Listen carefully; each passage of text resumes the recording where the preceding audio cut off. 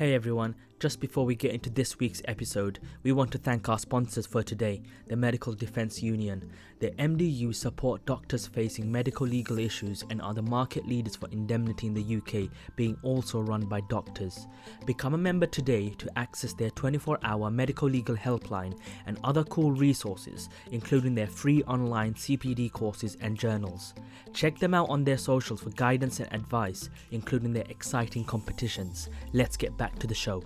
Hey everyone, welcome back to the Scrubbed In podcast. I hope you've all been keeping well. Today we're joined by another amazing guest, someone that I've been waiting to a podcast with for a while. With us today we have Dr. James Somauroo. So before I give you a bit about his background, he's like the plug that connects in the health tech world. He's the founder of Somex Agency, which is a health tech agency, and is supporting some of the best health tech companies in the world. He is the host of the Health Tech podcast, which is listened to more than 100 countries, where he kind of steps into the minds of leading health tech industries in some of the biggest companies in the world. He's had other roles. He's had leadership positions in the NHS, worked for journals. He was a director of 2 accelerators and is a contributor to Forbes. So he is the creme de la creme. He is the plug of this new health tech, med tech world. Thanks for joining us, James. How are you, mate? I'm very good. That's a very kind introduction. Thank you very much. Glad to be here. Now, there's so many accolades. Yeah, there's so many accolades. I don't know where to start, where to end, but it's very impressive, and you're kind of leading the way for us juniors to follow. Thanks, buddy. But yeah, so the usual traditional scrubbed in way is, I know you're like, I describe you as like the Oprah Winfrey of the health tech world. Give us a bit of insight. Yeah, so give us a bit of insight in terms of where you are today and how it all started, from the point of, do you know what, I want to be a medic, I want to go to med school, and kind of briefly tell us about that journey so we get an insight into your background. Yeah, sure. So I suppose starting from where I am today, then, just to give you that kind of context. Yep. So as you said in the very kind intro, I'm the founder of Somex, which is a health tech agency, and we support the best health tech startups in the world, and we solve a lot of problems for them, mainly through better communication. So whether that's through video, audio, podcasts, articles, social media, as well as kind of press and PR, we solve problems for startups by doing all of that stuff. Now, if you had told me 5 or 10 years ago or 15 years ago that I'd have a PR company or a comms company, whatever you want to call it, I would, or an agency, I would have just called you insane and said that was definitely not what I was going to be or what I was going to do. But I let go of any kind of preconceived ideas I had about myself and my career a few years ago, which has allowed me to kind of lean into what I'm actually good at and what I enjoy. But I can tell you the story that I was never a medic that loved medicine, basically. I never a medic that loved medicine. I never particularly remember a time that I wanted to do medicine. It was just one of the things I fell into, top of the class. It's medicine or law.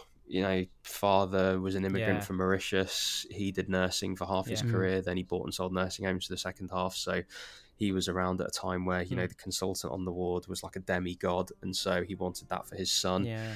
And so it was kind of imprinted in me relatively early that that's just what I was going to do. It's not that I particularly resisted it. But it's just that I kind of ended up in medicine. And I think that from people that I've spoken to, I think that's quite a relatable thing for quite a lot of people, that they just sort of found themselves in medicine, basically. I definitely agree. Yeah, exactly. Right. And I kind of got comfortable with the fact that the thing that you did during the day, you weren't really meant to enjoy that much. And so school, didn't really enjoy it that much, like academia and like revising for stuff. And it was the same with med school. I was like, oh, that's just the thing you do in the day that you're not meant to enjoy, and you do your fun stuff later. So I was off, DJing and doing all sorts of cool stuff at uni that wasn't medicine, but I thought that was my fun time. And then I just go and learn about pharmacology and molecular biology in the day, because who the hell actually enjoys that stuff, But it turns out people did. And I think when I then became a doctor, it was very clear to me that, I was so proud of being a doctor. I really enjoyed telling people I was a doctor, because it was a hard slog for me, med school. I was an average student. I was better when I actually got on the wards, and it was about people, and it was about getting things done, and it was about like any other job, I suppose, just being an operator on the ground floor, and not an operator in terms of surgery. I mean, an operator just operating within a structure, an organization, a business, and what you have to do to make that work. So it is a lot about building relationships with people and getting things done, and that sort of side of it I was good at. And so whilst I didn't enjoy the science and I didn't enjoy the thought of, I don't know, going and revising for more exams and all that sort of stuff, what I did enjoy was solving problems in the hospital. And so I started doing quality improvement projects, which is basically, I suppose most of your listeners know, but, finding a problem to solve that isn't a patient problem and actually going and solving it. So I learned how to write business cases by shadowing people in finance and shadowing the chief exec, which still remains my best advice for people that want to do something different in medicine, is go and shadow people on the management side. Because you get rid of this them and us mentality. You understand that they're just people too. And if you're jealous that they went home at 5, well, they just made a better career choice than you if you wanted to go home at 5. So actually there's a lot to be said about people on that side of the fence. But anyway, I learned a lot from those people and stuff. But it led to everything that I do now, right? It led to me running accelerators. It led to me working with startups. It led to me working with technology companies. And then, to cut a long story short, if you want that bit of the story, I can go into more detail. But started helping startups and lent in towards communication because I wrote for Forbes and the podcast was going well, basically. So that's a really kind of quick rundown as to my story. Talk us a little bit through your decision-making process when you decided to actually sort of take that leap of leaving clinical medicine. How did you sort of adjust yourself into taking such a risk? I mean, medics today, it's quite a risky thing to do, and not a lot of people will even take a year out to even become a locum, because the concept of having jobs ad hoc and not having something consistent, something secure for a whole year is a bit alien. Yeah, I get that, and I completely appreciate that and completely understand it, and I have a lot of empathy for that, because it is, and it can feel like that. What I would say is that I too am risk averse, and actually I was never going to take a leap. It was never something that I thought was sensible or that I wanted to do. And Jesus, if my dad got wind of that, like I was just leaping into the unknown, like, oh my goodness, I think he still thinks I work for Guy's and St Thomas's, but like that's absolutely fine. Oh wow. But basically, so the decision-making process for me was like, look, I wasn't taking joy from medicine. I was enjoying the businessy side of it. I was writing these business cases and getting things done in the hospital, and I was speaking to technology companies and all that side of things. And I just lent into it. And what that led me to realize was that there are all these ways that you can still be in healthcare, use the fact you've been a clinical medic, and you can apply that in a way that can benefit healthcare in the future. And I learned that just because I was trying to taste loads of stuff, right? I was having phone calls with startups about what I could do for them. I was looking at policy and all that sort of stuff. But I guess the actual way that I leapt, if you will, is through fellowships. And for those that don't know or might not know what fellowships are, they're essentially just year-long programs where you can have a foot in medicine and a foot out. And so you still are technically part of the training system. You haven't exited the training system, but you've got a 9-to-5 job. And in my case, at Health Education England, I applied for the FMLM leadership scheme, so the Faculty of Medical Leadership and Management leadership scheme. It was Bruce Keogh's scheme at the time. And I really enjoyed it because I had time. I had time to think, and I started learning again. I was on the steep part of the learning curve in terms of policy. And the thing is, I was interested in learning policy because it constantly came up as a barrier whenever I was trying to innovate in the hospital. I was naive in the hospital trying to change stuff. I naively thought that things would just be done on common sense, whereas actually there's this thing called policy, which is the way that these organizations are sort of mandated to run.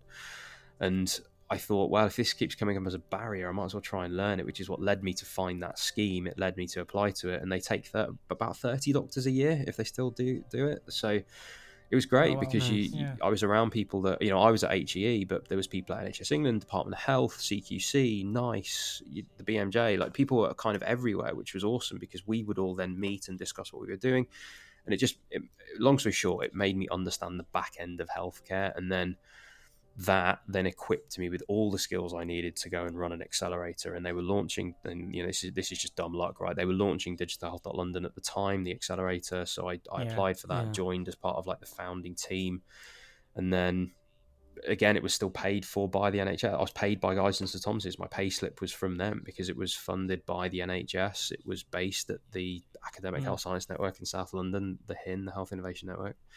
So I was still paid by the NHS. I could still go back. It was, it wasn't too bad. But by then, I'd learned how to run an accelerator.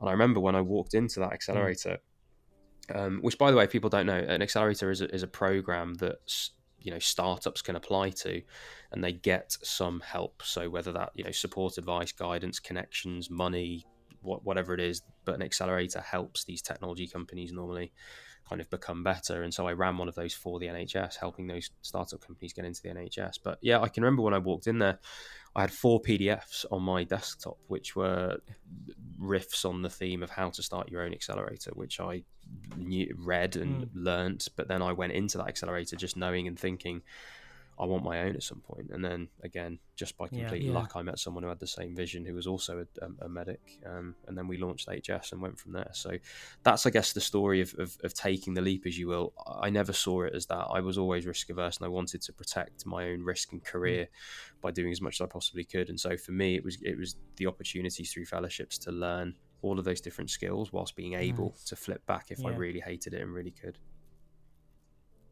And I think what you mentioned, James, is quite important, and it's a good insight. It's taking that leap of faith doesn't necessarily mean you're leaving clinical medicine forever. You can still have an impact on patients. If not, sometimes through entrepreneurship, through these startups, you can have even better impact on a greater scale, which is quite important for people to know. I think people are under the assumption, if I want to do something amazing, I need to leave clinical medicine altogether, and I'll never have any patient contact. So you kind of highlighted you don't really need to do that.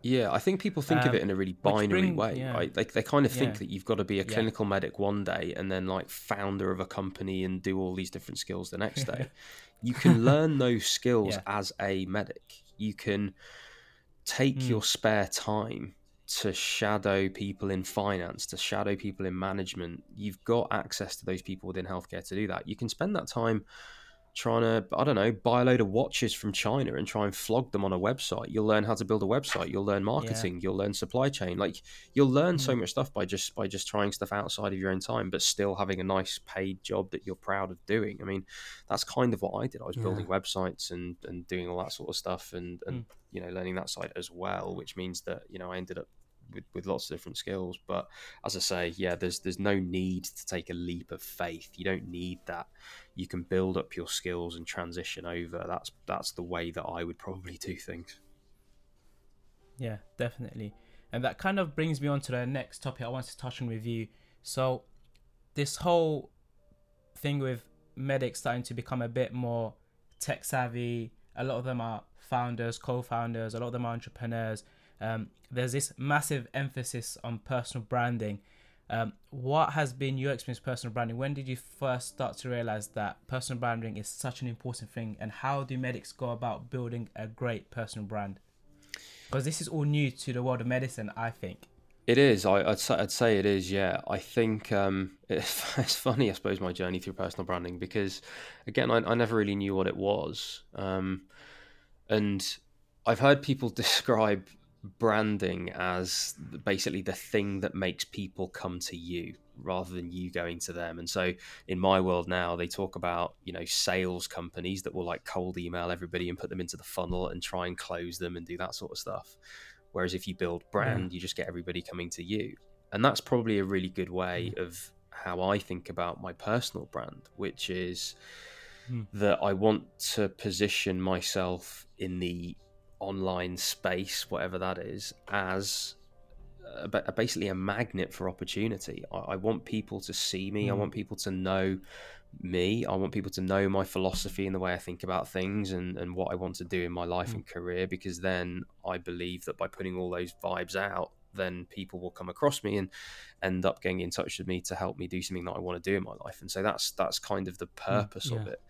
I think really practically speaking, I suppose the first time I remember anything to do with personal brand was when I remember LinkedIn sort of, maybe it didn't come out in this year, but it certainly came on my radar, and a few of us that we were sort of working in London, but it was known as the Facebook for work.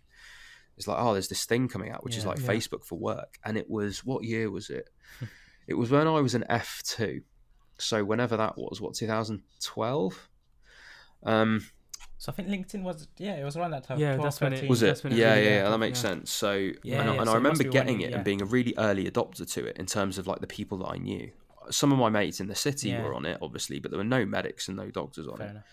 But I just thought, I'll just stick myself on here and just see what happens, because I was just into like tech and stuff, and it just made sense for me to like have a play with this new platform that everyone was banging on about. So filled out my profile, but I like filled out my profile. Like you can see, I think you can still see if you go on my profile now. I've got like my F1 audits on there, like, and stuff and stuff like that. Not that I've updated any kind of projects on there since, but they had like a projects function. Yes, you fill it up as a medical fill-up application, right? Yeah, you literally. don't leave any white space. You're gonna Make sure everything's fill it there. to the brim. You're gonna make everyone aware of that. If you're gonna do something wrong, do it teaching right, session you mate. did. Exactly.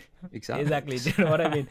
No. All right. So I filled that thing in, and then it was so bizarre because obviously, if you think about who in medicine and who in healthcare would have one of those profiles, it wasn't all the clinical doctors. It was only, I suppose, the most tech savvy or the most inquisitive or arguably the most innovative. Do you know what I mean? It was that cohort, and so the network that I then started to build on LinkedIn was of these kind of innovative medics or innovative people in healthcare. And so I ended up in groups and conversations, and LinkedIn was used a bit differently back then, but I ended up kind of building network from those things. And it's why even today, if I get whiff of a new platform like TikTok or something like that, I'm on it straight away. Bang. I might not be creating content on TikTok? Well, I'm not creating on TikTok, but I'm certainly absorbing on TikTok, because there are doctors on there, there are psychologists on there, there are loads of people across clinical stuff on there, right? Nurses, and there's loads of like interesting stuff on there. But I'm interested and intrigued to know where the next bit of attention is, and platform and all that sort of stuff, because I want to understand it. And so, that's kind of the story on personal brand and how it started for me, because then I realized that by putting out the right information, you can get attention and you can get stuff inbound. And then it just led me to keeping my profile really up to date. And then it led me to thinking, okay, well, I can put out some information that people find useful, and then that brings more people to the table. And so it became about that. And I don't know, I was always into photography as well, and so I had an Instagram, and a similar sort of thing was happening there, that like, putting nice photos out and people getting to, like, it's all kind of the same thing. But I suppose you have the opportunity online to craft the image that you want. Now I think I do caveat that with the best image that you can put out is the authentic one, because that is always going to be the most valuable. It's always going to bring in the most and the right opportunities for you.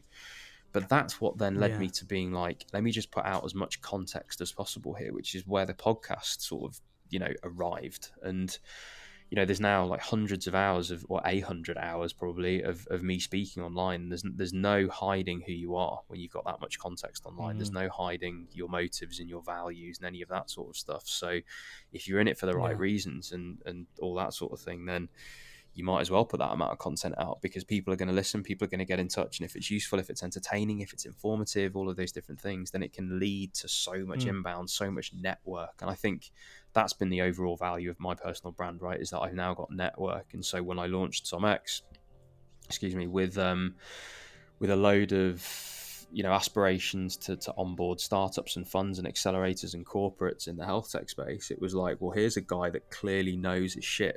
So basically it just meant that I had this network, right? And it was authentic because people knew I knew what I was talking about. And so when I launched SomX, although soft launched, or arguably stealth, or whatever you want to call it, through word of mouth, people getting in touch. And so that ended up being the value. And it's like the other day when I started that newsletter, I don't know if you've seen it, it's called Health Tech Pigeon. Yeah, I saw it. Because I was just like, I don't like newsletters. In fact, I hate newsletters. I never read them. They're too long and boring. But people are asking me to start one because they value my position in the space to, in the UK and health tech and all that sort of stuff. So I was like, well, I'll start it, but it's going to be super short. It's not going to be that exciting. It's just going to be like the top line stuff. Well, it is actually going to be a bit exciting. It's going to be like the stuff I actually find interesting. So there is a bit of like doctors on TikTok on there. There's a bit of, big raises of money from the US of like, cool startups. But similarly, there's a bit of stuff about NHSX or accelerators that are going on. But I think, when I launched it, it was like 250 signups like on the first day or something, like, because people wanted that sort of content, right? That's like solid. Yeah. So again, it's just the value of personal brand though. If you put out the right stuff and you're authentic, then people want to get that information from you, and they want you get that attention on you. So I think no matter what sector you're in, it's so important, and it's your reputation at the end of the day. It's what you want to be known for, and I always want to be known for somebody that does what they say they're going to do, and has a high standard of delivering things. And I think that has led to all of this sort of stuff. It's why I fill out my profile absolutely full to the brim, and it's why that if you promise things for a client, you deliver and then you over deliver. So yeah, definitely. So that kind of brings me on to the next point. It's the whole concept of taking an idea right to market, kind of making it a real life thing. So you had SomX, and I'm sure you had other ideas.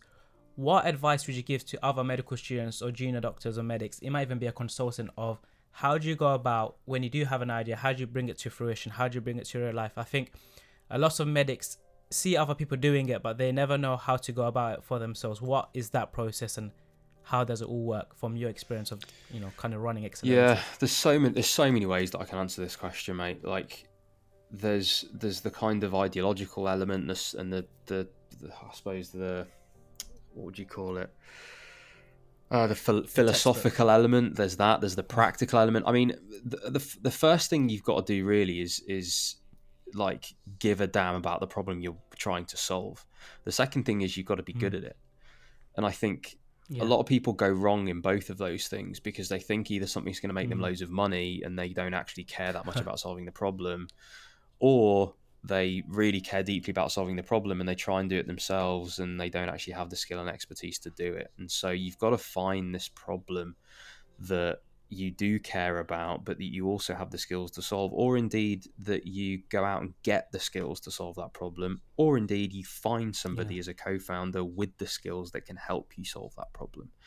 And so a classic one for healthcare and medics, right, is that they spot something in the hospital, a problem that needs solving, and they go and find a data scientist or a computer scientist or an engineer, and they partner up 50-50. One knows the domain, one knows the tech, one's CEO, the other one's CTO, and they work all day, all night outside their normal job hours to build something that they think can solve the problem. They then show it to that hospital or that patient or that group of people or that clinician or whatever, and they ask for feedback, and they get feedback. They change their platform, they ask for more feedback, they change their platform, and eventually they get it to a point where somebody says, I'll try it.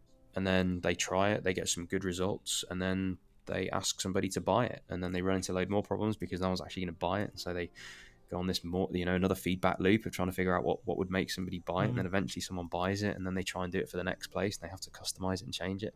So that's kind of the way it tends to go from what I've seen.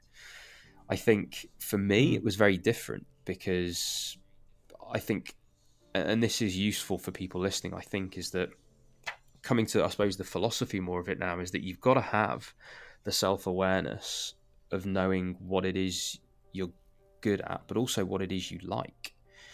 And I think for a long time, I had a perception of myself that was actually incorrect, that I wanted to be something that I didn't actually like, just because I thought that would look good, like good optics to be this sort of founder and found this sort of company, and be the guy who owns a VC fund and in health, all that sort of stuff. And you can have these perceptions of yourself. It's quite interesting for me, especially when all these opportunities arose, because I did a BSc in innovation tech and whatnot, and it was like I saw it as I want to get involved in projects which seem super cool, which I may not have necessarily been passionate about. And it's stuff like, I want to be a hedge fund manager, I want to run my own VC, I want to run my own accelerator, whereas stuff I may not have necessarily had a passion. So I think it's important you flag that and raise it. A lot of people kind of chase that. They chase the title and foundership of certain companies that are perceived to be cool, yet are not in line with their innate personalities and passions. We also do that in medicine, though, don't we? Even as students, so a lot of us will shy away from the specialties that maybe aren't seen so great, and we'll go around saying, we'll do this, we'll become this, we aspire to do 100%. This. And you really have no interest in, a lot of people say surgery, for example, and they've got no interest really and truly in surgery. It doesn't excite them, whilst maybe medicine does, or maybe sports medicine does instead. But we choose to use the buzzwords that really make everyone It happened a lot in my That's sort of really time in cool. medicine, man. With general practice, you know, it's seen as Yeah. often seen as the lesser specialty. But I tell you, who's absolutely laughing Yeah. all the way to their family at 5 o'clock every night, and Yeah. like probably to the bank as well. You know, I mean, I'm being reductive here. Exactly. They do work along with that, but like, do you know what I mean? That like portfolio careers are much easier in general Yeah. practice. You can. That, you know, there are a lot of GPs that are extremely happy with their choice, and a lot of people that probably went into surgery and you know tried to become the cardiothoracic surgeon that actually, if they had the self-awareness to realize that later down the line their priorities might change and they might actually care more about their family rather than writing papers at the weekend, then general practice might have been a better route for them. And you know, I remember writing a paper for HGE. Actually, it was pretty much a full report. I think that I ended up sort of writing or helping or authoring, whatever, but it was about this. And you know, I was going around the country talking to medical students actually from different universities about their perceptions of general practice. It was super interesting because, you know, so many consultants actually, when they're on ward rounds, will just be like, if there's it's stupid stuff like that, they'll be the ones to denigrate GP, and they'll be like, if someone gets a question wrong, like, oh, you're going to be the GP, like that sort of stuff. And it's just like, what? Like, what? Like, that's exactly our reaction. How is that your opinion? Like, it's bizarre. It's bizarre, but as I say, but it makes them feel better. Correct. It's their insecurity. I guess comments like that, exactly. Yeah. So all the specialties in medicine, all the specialties between surgery, they'll be sort of relegating the other specialties to lower sort of statuses. I genuinely believe, like, a lot of medics, like consultants, they look at GPs, and I don't think they'll openly admit it, but deep down I know they think, like, do you know what, that was that little sweet spot in medicine. There it is. Where it's that one specialty. you can do everything, right? And they have to justify their choice by denigrating. Exactly. Can you imagine? Yeah. That's what happens. So how we kind of want to move on, because obviously you were balancing a lot of different things, especially when you're doing clinical years, you did the fellowships and running your own setup now. How do you manage time? What advice would you give to others in terms of managing time? Because you do need to work, you do need to pay for rent, you do need to survive. At the same time, you do need to grow and scale something to the point where perhaps it does generate enough revenue where you can transition over. How do you go about that? What would you advise in terms of time management? Yeah, it's a good question. I don't have a generic answer that would apply to everybody. I suppose the closest I can get to that is just saying prioritize. And I think for me personally, I know that if I don't get 8 hours of sleep, I'm completely useless the next day, in the sense that my temper is short. I'm not very good at solving complex problems. I'm not as good at solving complex problems. Things are likely to get on top of me. I'm more likely to get overwhelmed. And so I know, for me personally, absolute top of the list is getting 8 hours of sleep. I know that the second thing is I need one thing to look forward to in my week. And so a couple of things to look forward to in my week in terms of the things that I love doing that aren't my work things. And so I make sure that I've got a couple of tennis matches in, or something like that I know I've got an afternoon of doing this where I can switch off for the afternoon and come back to things in the evening and that sort of stuff.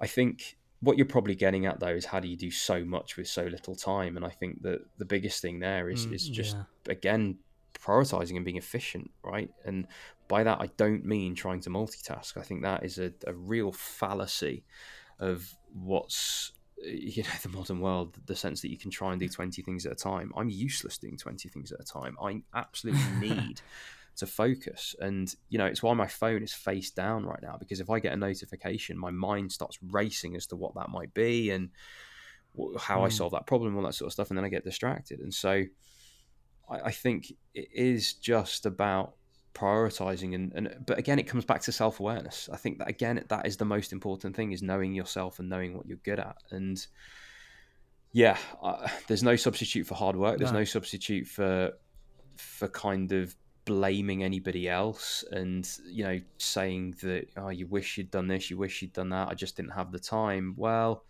there's many a time that I left the hospital and went to a talk or went to a conference or got on a phone call. Like, there's so many days where you're doing all of that stuff. And I think in the early the early points of my career, you've got to remember that I was in this job that I wasn't getting joy from. So, I was doing these long days, and then I had to put my time into something that would lead to the next thing, because otherwise I'd be stuck in the perpetual cycle of just another year. Let's just do F2. Let's just do F1. Let's just do my SHO years. Get core training out of the way. Let's just start registrar. Let's just end registrar. Let's just get to consult. It keeps going, that sort of stuff. And so I needed to break the cycle. Promise. So it was just a case of just, pulling your finger out and just actually going to those events. Events was a big one for me, actually.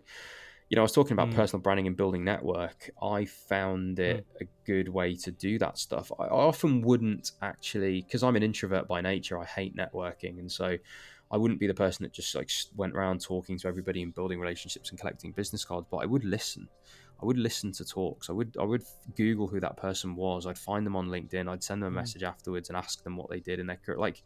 And that's the way I did it. It was very personal to me, the way that I went about things. And I was very measured and just did a lot of learning, and then landed on that fellowship thing of like, that's the way I do it because it's right for me and all that sort of stuff. And it's a good point you made, James. There is also an element of when you do start out, you do need to listen, you do need to learn. I feel that a lot of people, they see things happening and they automatically assume that it's super easy and they can just go out and do it all of a sudden. And once they do kind of embark on this journey, they realize, like you mentioned, they may not have the skill set, they may not have the expertise to do it. So it is important to kind of learn and not think, do you know what, I'm a founder. And that kind of brings me on to the second point, where it seems on everyone's Twitter bio, everyone's LinkedIn, everyone's Instagram, wherever it is, everyone's a co-founder or a founder first and then a medic second.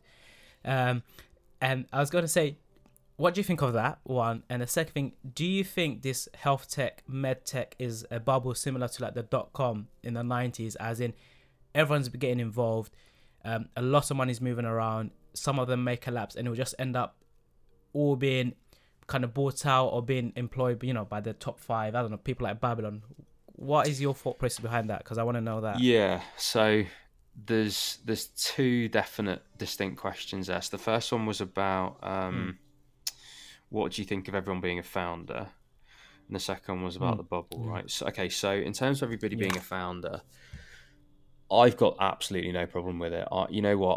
I think if you have got the ambition and you've got the drive and you've figured out that you want to start a company and you register on Companies House and you get those documents and you file your taxes and you file your accounts, like if you go through that journey and if you make a bit of money and start, like if you do one deal, all of that stuff is linear on a learning journey, right? And you've learned a hell of a lot doing that, and you should feel proud and congratulate yourself for doing that. And so, you know what, really good. If what you're saying is all these people that say co-founder haven't even done that and blah blah blah, I still think, you know what, good for you that you've put it on your bio, because you've made yourself accountable, because you've said to the world, look, I'm trying to solve this problem, I'm trying to do this thing. And so, you know what, I just think fair play to you for saying that and for doing that. I think it's great. I know that what you probably want me to say there was like, it's ridiculous, it's ludicrous, like these people aren't real founders. But you know what, like I don't take that view, because I just think people are inherently good, right? I don't think anybody's trying to pull the wool over anybody's eyes. I think people are just expressing their pride for trying to solve a problem, and they think being a company director's cool or founder's cool, like fine, whatever. But there's also a lot that comes along with that that they are also going to learn at the same time, and they've made themselves accountable by saying it online. Now, I don't know if their motivations go beyond that, and if they do, like whatever, it's probably case by case. But you know what? As a general rule, I think that's actually really good. And for the space, for the health tech space, and it'll segue me into the second bit of the question, I think the more founders that are out there, the better in a lot of ways, because there'll be a lot of people knocking on doors. There'll be a lot of people asking to solve problems. It means that people will be thinking about this stuff a lot more. And I am a believer that, the more energy like that that's out there, and I mean that almost scientifically, of like, the people asking questions, people having to think about those answers, people having to have conversations about adopting new technology, it's going to be more and more and more if everybody believes they're a founder, right? So I actually think that's a really good thing for the space, because it helps it mature. It helps the whole ecosystem develop. Well, it's a pretty trite phrase, but I do believe that. And in terms of like a bubble bursting, I I don't know, and I don't know if that's the right phrase, because for me that suggests that there's a load of money in this and the markets are all going to collapse. I don't think there's actually a load of money in this at the minute. I don't. There aren't like loads of digital health funds that are chucking loads of money into stuff. It's not the case. It's not like there's all these venture funded companies that aren't going to end up exiting and all the rest of it. There are some, but they're relatively few and far between, and actually they're doing all right in health tech mostly. They're all, trotting along quite well and slow growth, which is expected in healthcare because it's regulated and it involves clinical medicine. You can't move fast and break things if it's patient facing, all that sort of stuff. So I don't think it's a bubble that's going to burst. It doesn't strike me as that. I think it's an interesting space that's going to grow slowly, but it has to grow patiently. And, like we said about listening, right? I think that's what the investors do. They are more patient. There was a fund that launched yesterday, Chris Degali Ventures Pure Health Tech Fund. Fiona's a consultant radiologist. She's now the founder and managing partner. They've got a single LP in this Danish family office that funded them. So, she's a ground floor medic that can make these decisions and all that side of things. And so, she understands patient capital. She talks about it in the TechCrunch article, that there needs to be more runway afforded to get over regulatory hurdles. That was literally it in black and white, and it's so true. And so I think the more kind of money that's around in the system like that means that you're far less likely to get, 100 million raised and then boom, it all explodes. I don't think that's going to be the case, although not entirely my area of expertise, I'd say. No, definitely. I agree. And I think, and I'm glad you mentioned and echoed that. And it's always nice coming from someone like yourself, as in one of the main reasons we set up the podcast was doctors aren't solely doctors. And I know people kind of get a lot of hate on Twitter. I don't know if you saw the magazine with a couple of the med influencers, and they were getting slated saying, you took an oath to save lives. You should only be concerned with being a doctor. You shouldn't worry about other problems. And it's kind of disheartening to see that. So we do kind of promote doctors aren't just doctors. They do have other interests and hobbies outside of medicine. And I do agree, we do need more medics in this sphere just to improve and kind of develop the whole ecosystem. Something that James said which was really powerful was the fact that more people becoming founders, more people asking the right questions and making them socially accountable for it. It does also adopt the behavioral transition in the sense that now we're more likely, for example, to take up tech. Now telemedicine is more likely to be accepted because loads of people are asking questions. How do we have a consultation without seeing the patient, especially with COVID around us? So that's really powerful. And I do think more people becoming founders, more people asking questions does lead to behavioral changes, which does mean also health tech, I guess, advances and becomes more accepted, and those regulatory barriers possibly also come down and become more accepting. I like it, as you've just alluded to, more energy out there, more of these questions. I think the space does really well out of it. Definitely. Absolutely. I agree. We're coming towards the end, and I'm conscious you have an empire to build. What advice would you give to other medics, other juniors, or other individuals? We do have a lot of people that are from a non-medic background in terms of personal branding, in terms of taking ideas from concept to market. What advice would you like to give, or what advice do you think is important for these individuals to hear from you? I don't know about an empire to build. It's getting there, but I don't know about that. But look, I think the most important thing, I'm always I say data driven, but I like to think really practically about these bits of advice. And the advice that I would give to myself back when I was a medical student and very early junior doctor days would be that it's okay to lean into what you enjoy. And I think if I'd known that, I'd have been happier quicker, I think, because I think if you look at what I'm doing now, it's basically around communication. It's writing for Forbes. It's the podcast, which is listened to in 100 countries. It's a company that I've built now to help other startups with communication. Now, I've always known I've been good at communication. I've always known that. I've always known I've enjoyed it. I've always known that I'm expressive. I might be an introvert, but I'm out of preference for expression. I'm super expressive. And even that, what I've just said, I've had these like Myers-Briggs test and the rest of it, that I know who I am, I know my personality, and I know what I'm good at, and I know what I enjoy. And again, that's another piece of advice. I'd make sure you know who you are rather than the perception of who you think you want to be or how you want to be perceived. There's actually who you actually are and what you enjoy. And I think that's the most important thing, is that framework has just allowed me to then lean into what I enjoyed. It just happens to have been now in my early 30s that I've done that, lent into that stuff. Whereas it could have been a bit earlier that I got on this train. It could have been, earlier that I was writing, that I was speaking, that I was podcasting, that I was doing all those things. It could have been a lot sooner. But I had this perception of myself that was very different, that I thought I was someone else. I thought I wanted something else. And it didn't make me as happy doing that. And so I think the most important thing is to try. It's, again, like a really overused phrase about doing what you love. It's not as simple as that, because you've got to you've got to be good at it. You've got to have opportunity to do it, and you've got to learn it and all those different things. But then there is a light at the end of that tunnel where you can do what you love. And again, even when you do what you love, even what I do now, there's still loads of parts of my day that are stressful, that aren't pleasant, that's doing things like hiring and firing and, difficult conversations and client meeting. There's all these different things that you can't enjoy all of it, but I know now that at least I'm enjoying the journey a lot more than I was. And I think, another bit of practical advice would be what I did, which was auditing your to-do list. Have a look at your to-do list. Have a look at what's at the very bottom of your to-do list. No matter what you think of yourself, that stuff at the bottom of your to-do list is the stuff you haven't done for ages. Therefore, that is the stuff you don't like. And have a look at the stuff that was non-urgent but flew off the top of your to-do list straight away.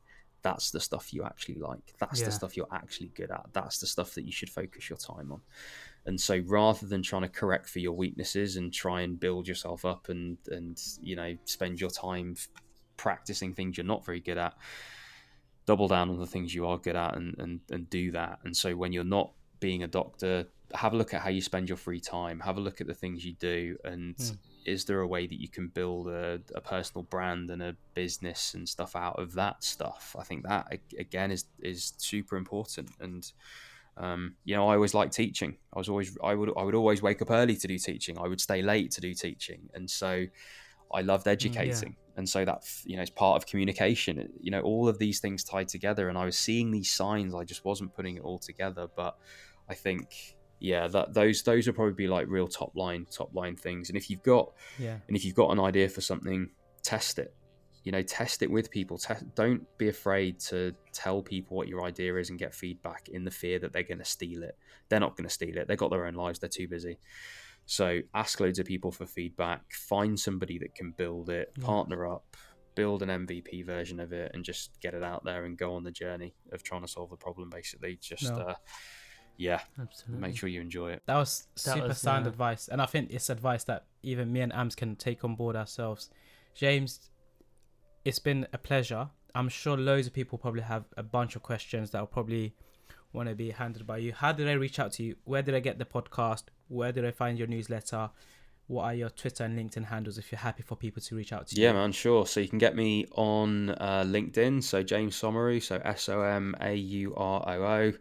I think I'm the only one on the planet with that name, which is ideal. Not so great growing up, but great now. Again, on Twitter, James Somauroo. That's good. You even pronounce it properly. Yeah, exactly right. Exactly. And you can click on the little speaker on LinkedIn to hear how I pronounce it. So which is no amazing. excuses. So you can get me on those platforms there. What else can you do? Instagram, J_Soms, SOMS. You can listen to the podcast on Apple, Google, Spotify, all that sort of stuff. It's the Health Tech Podcast. Started at a time where health tech wasn't even one word, so it's Health-Tech Podcast. So terrible branding move. Did you coin the term? Is it yours? Because I've seen there's a change from medtech to health tech. Was it yours? You coined it? Or God, no. You just pick it up? Absolutely not. There was, before me, there was One Health Tech, which was Maxine McIntosh's thing. Okay. There was loads of organizations that were saying health tech. It certainly wasn't me. But so there's all that stuff. What else can you do to find me? Yeah, there's the newsletter called Health Tech Pigeon. I think if you Google it, it should pretty much be the only thing that comes up. I can't imagine there's another web page that comes up with those two words on it. But maybe not. But you can get that if you go to the description of some of my podcast episodes. You can find the link to subscribe to that newsletter. But nice. Get me on all. We'll link it below anyway. Yeah, we'll put the link in the description below. But James, I want to thank you again for taking the time out to kind of do this. I've really enjoyed it, and there's a lot of gems here, and I genuinely believe it's a lot of people want to work with you, James Somauroo, because just of who you are. You're a cool sound guy, and I wish you the best of luck, and I know you're going to do so many amazing things, and I'm going to sit on the sidelines and applaud, knowing, do you know what, we've got to meet the guy. But yeah, it's been a That's massive, very kind. massive We got a whole very 45 minutes. Yeah, no, it's been good fun. So thank you, and a massive thank you to all our listeners as well, and we hope to see you all next week, and in the meantime, do take care. Thanks, James. You're very welcome. Thank you.